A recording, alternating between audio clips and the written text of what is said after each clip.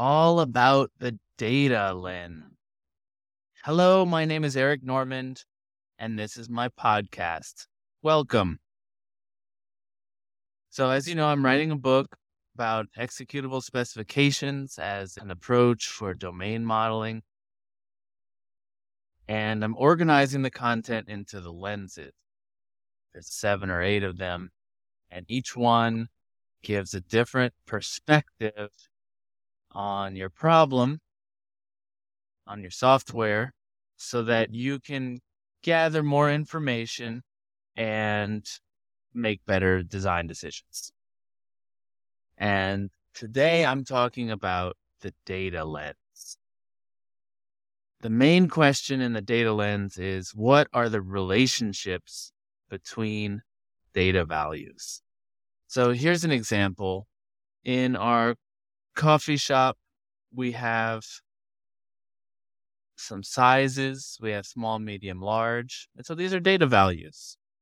We could use a string, we could use a keyword, or we could use some other type that our language provides, whatever, an enum, something like that, to have these different values, small, medium, large.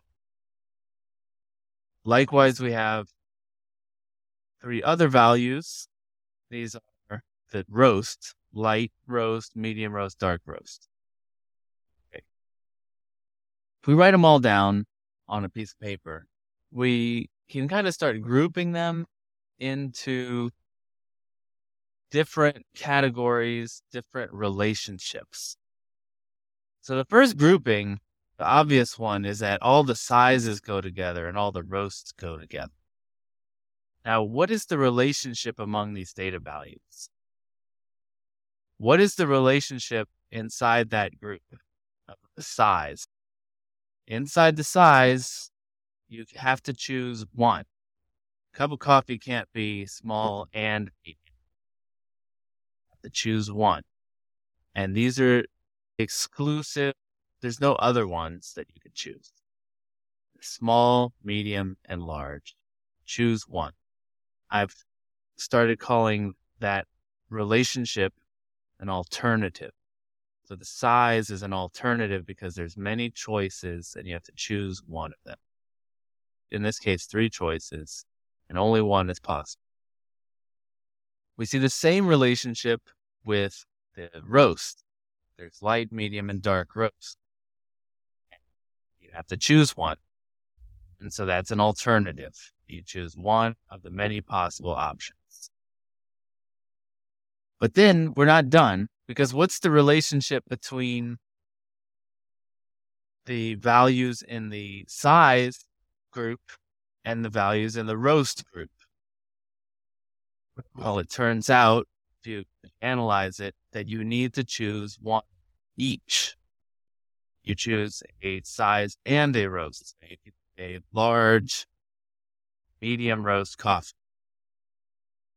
I'm calling that a combination, because you're combining the roasts and the sizes.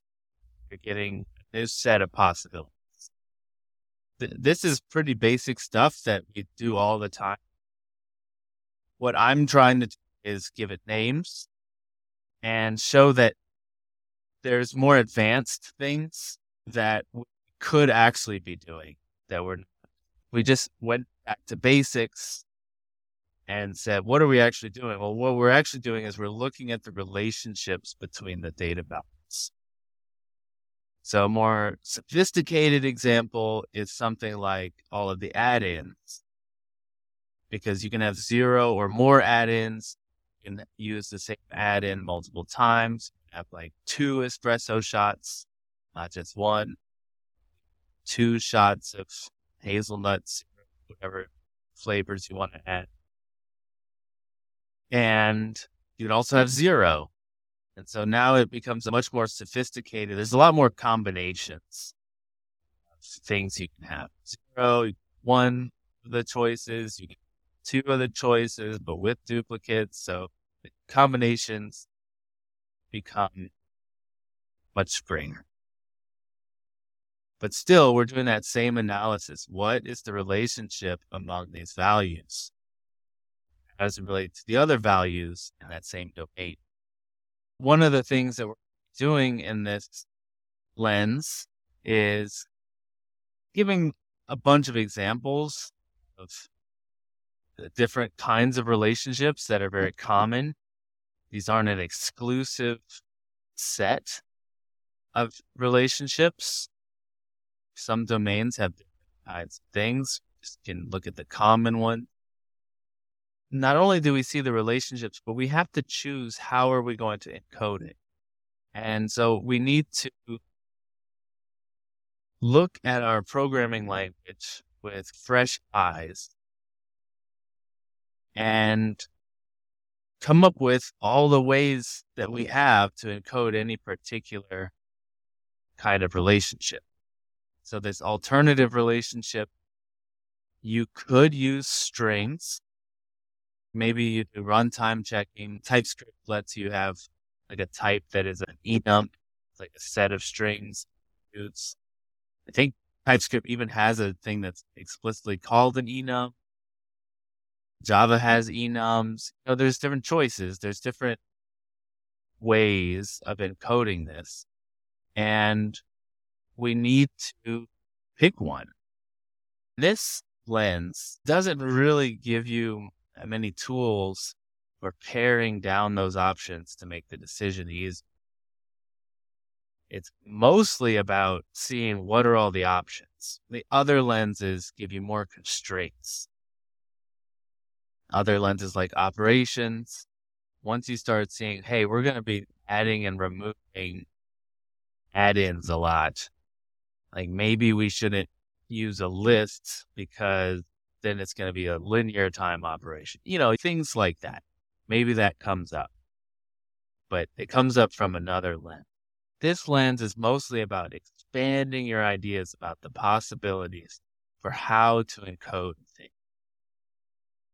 The lens volatility tells you whether it needs to be a data value because you have to store it in the database, or it should be something that's much more of a static construct like a class. Could have a class called small size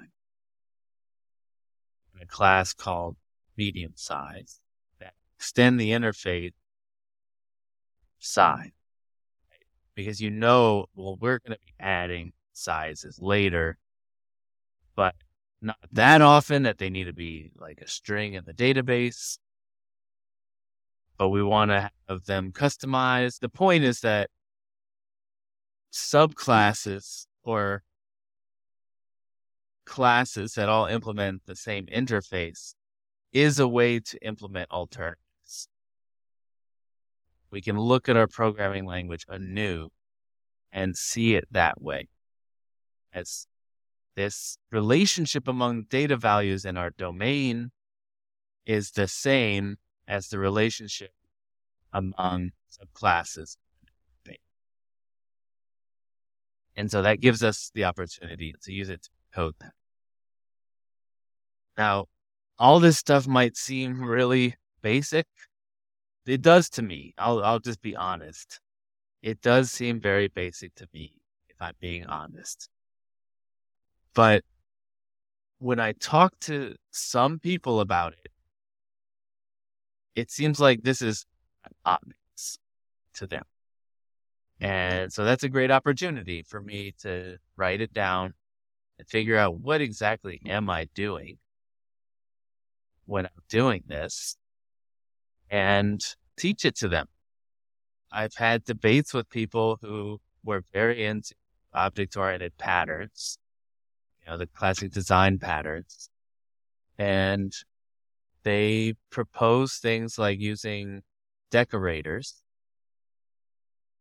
to solve this kind of problem. So you have all these add-ins, you have sizes and roasts, and they say we'll have an interface called coffee. We'll have a class called regular coffee, and that's going to have a certain size and roast and no add-ins. And then we're going to have a bunch of wrapper classes, decorators, that implement the same interface. They implement the coffee interface, but they modify the quote behavior. This is where I think that they're just went off the rails. There's no behavior being modified except stuff like maybe the price changes when you change the size, or the price changes when you do add-ins. But that's not really behavior. That's simply the price. But they would say, well, if you want a large coffee, you would wrap the regular coffee with a new object called lar.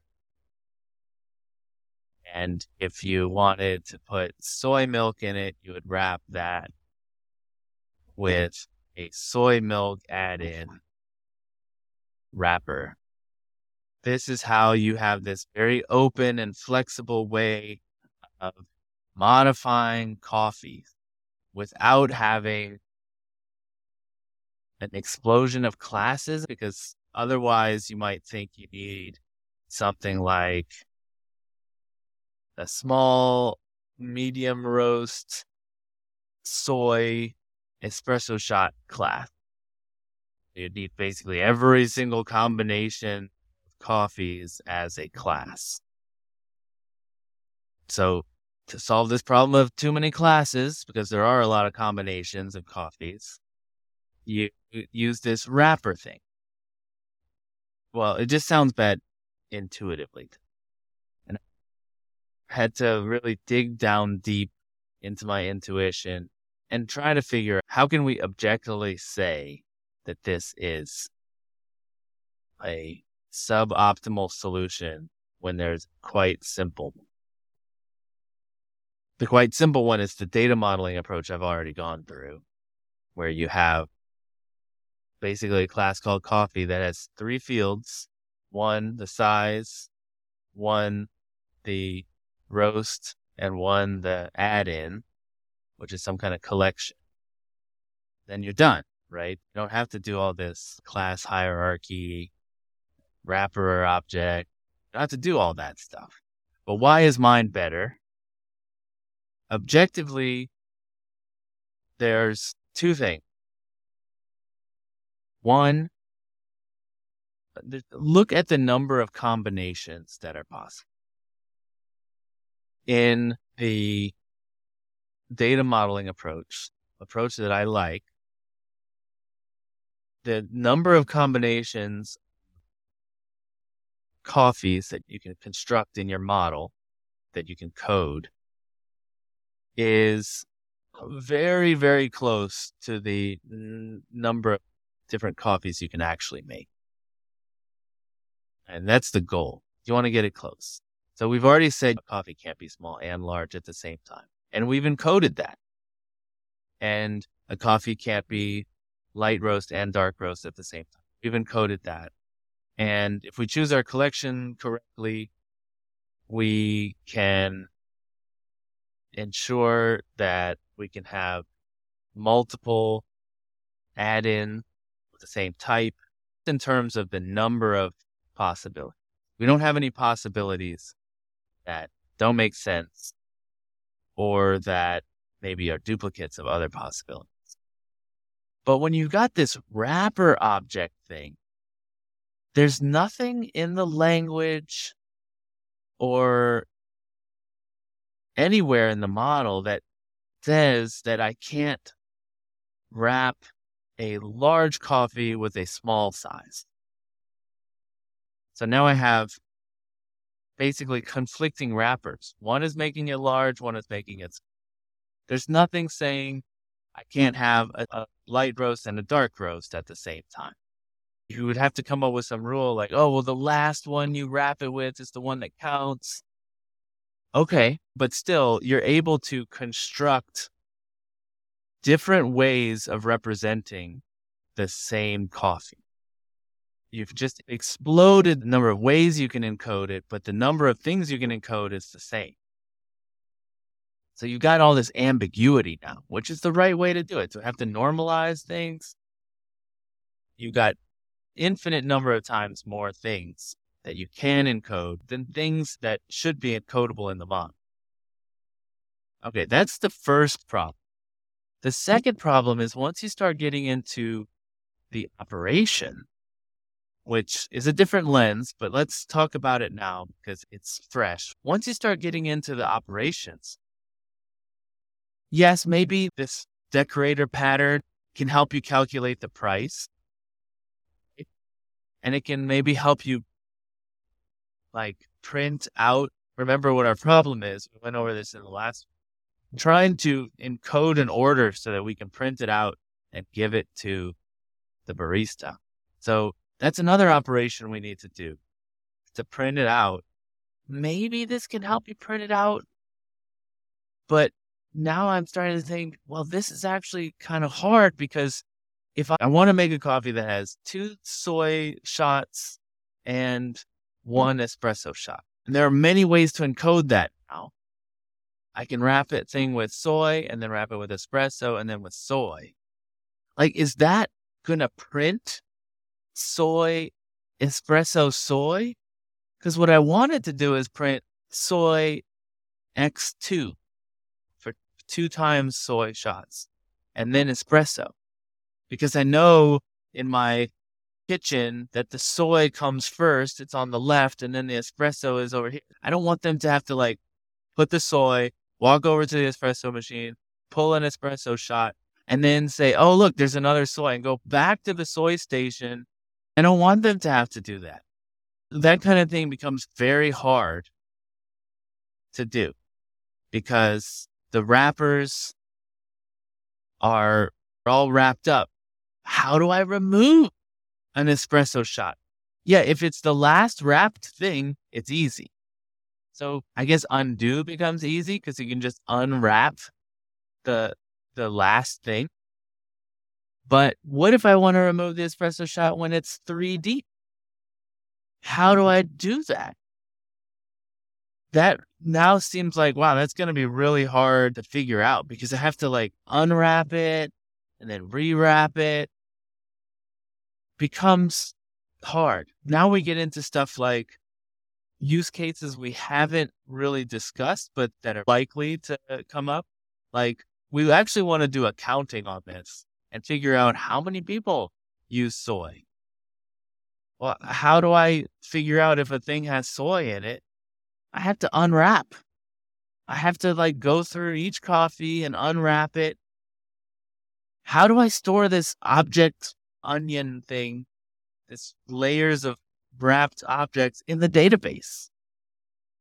There's all these problems that come up. To me, it's just not a good solution. The decorator pattern is often a good solution. It's just not a good solution for this. And especially when you have something as straightforward as the data model. And when I bring this up, they're like, well, data modeling is not easy. It's not straightforward. And so that's why I think I need to spend a good amount of time discovering how to data model from my own experience and try to find experience from others and teach it, right? The challenge is to teach it because I don't think it's that hard and I think it's missing. I want to include in this lens the question about the analysis about states that you can represent. How many ways can you encode something? Things look different from an encoding perspective versus how many things can you actually encode in your model, right? So there's this simple analysis. You can just count the states. Like that's the first level. Just count them. How many states can we encode with this decorator pattern thing? It's like infinite because you can always wrap. There's nothing stopping you. And how many times or how many things can we represent in our model? And I haven't done the math. Depends on how many add-ins you have, but it's like on the order of thousands. There's obvious difference there. So just the count can often give you good information about whether your data model is decent. The second one is a little bit more sophisticated. You look at the Venn diagram what states can I represent in this model? What states can I not represent in this model because I left something out? Like, for instance, maybe you've left out that sometimes you can have an error in your system. Oh, there's no way to represent that we got an error. You forgot that. So now that goes in that part of that diagram. And then there's stuff that you can represent that doesn't mean anything or that duplicates something that's already meaningful. In this case, we have stuff like, what's the difference between a coffee with espresso and soy, the coffee with soy and espresso? They're the same coffee. The customer doesn't care, but somehow you're able to encode them differently. That shouldn't be. So there's these three sets. There's the overlap, the good stuff. Maximize that. And then you want to minimize the other two. You want, as close as possible, a one-to-one fit between the actual domain and the relationships within that domain that analyzed and the encoding. So let me summarize the things in this lens. One is this analysis of the relationships among data value. There's going to be a bunch that are common and easy to spot. If you happen to see it, like, boom, I know that's an alternative. There are other kinds of relationships that you're going to have to custom build, but there's going to be a bunch that are so common you should be able to spot them. Once you've done that analysis, now you need to analyze your programming language and look for constructs that either already have exactly that relationship or allow you to build that relationship easily. You're going to look at the ways that you can make different data types, the ways that you can build collections and maybe make a new data type that represents that relationship exactly. But look at your language with fresh eyes and see the relationships and then try to find a construct that exactly matches the relationship or closely matches. They're not always going to be exact, but closely matches the relationship among data values in the domain. And then finally, how do you analyze the number of possible encodings that you have, compare it to the things in your domain, and use that as a kind of a quality metric to help you decide what kinds of encoding you should be doing or whether you're on track. Other lenses can also help you pare down the number of choices you have. Like maybe strings in the database won't work for your situation because of some operation thing that you'll find later in a different lens. Okay. My name is Eric Normand. This has been another episode of my podcast. Thanks for listening. And as always, rock on.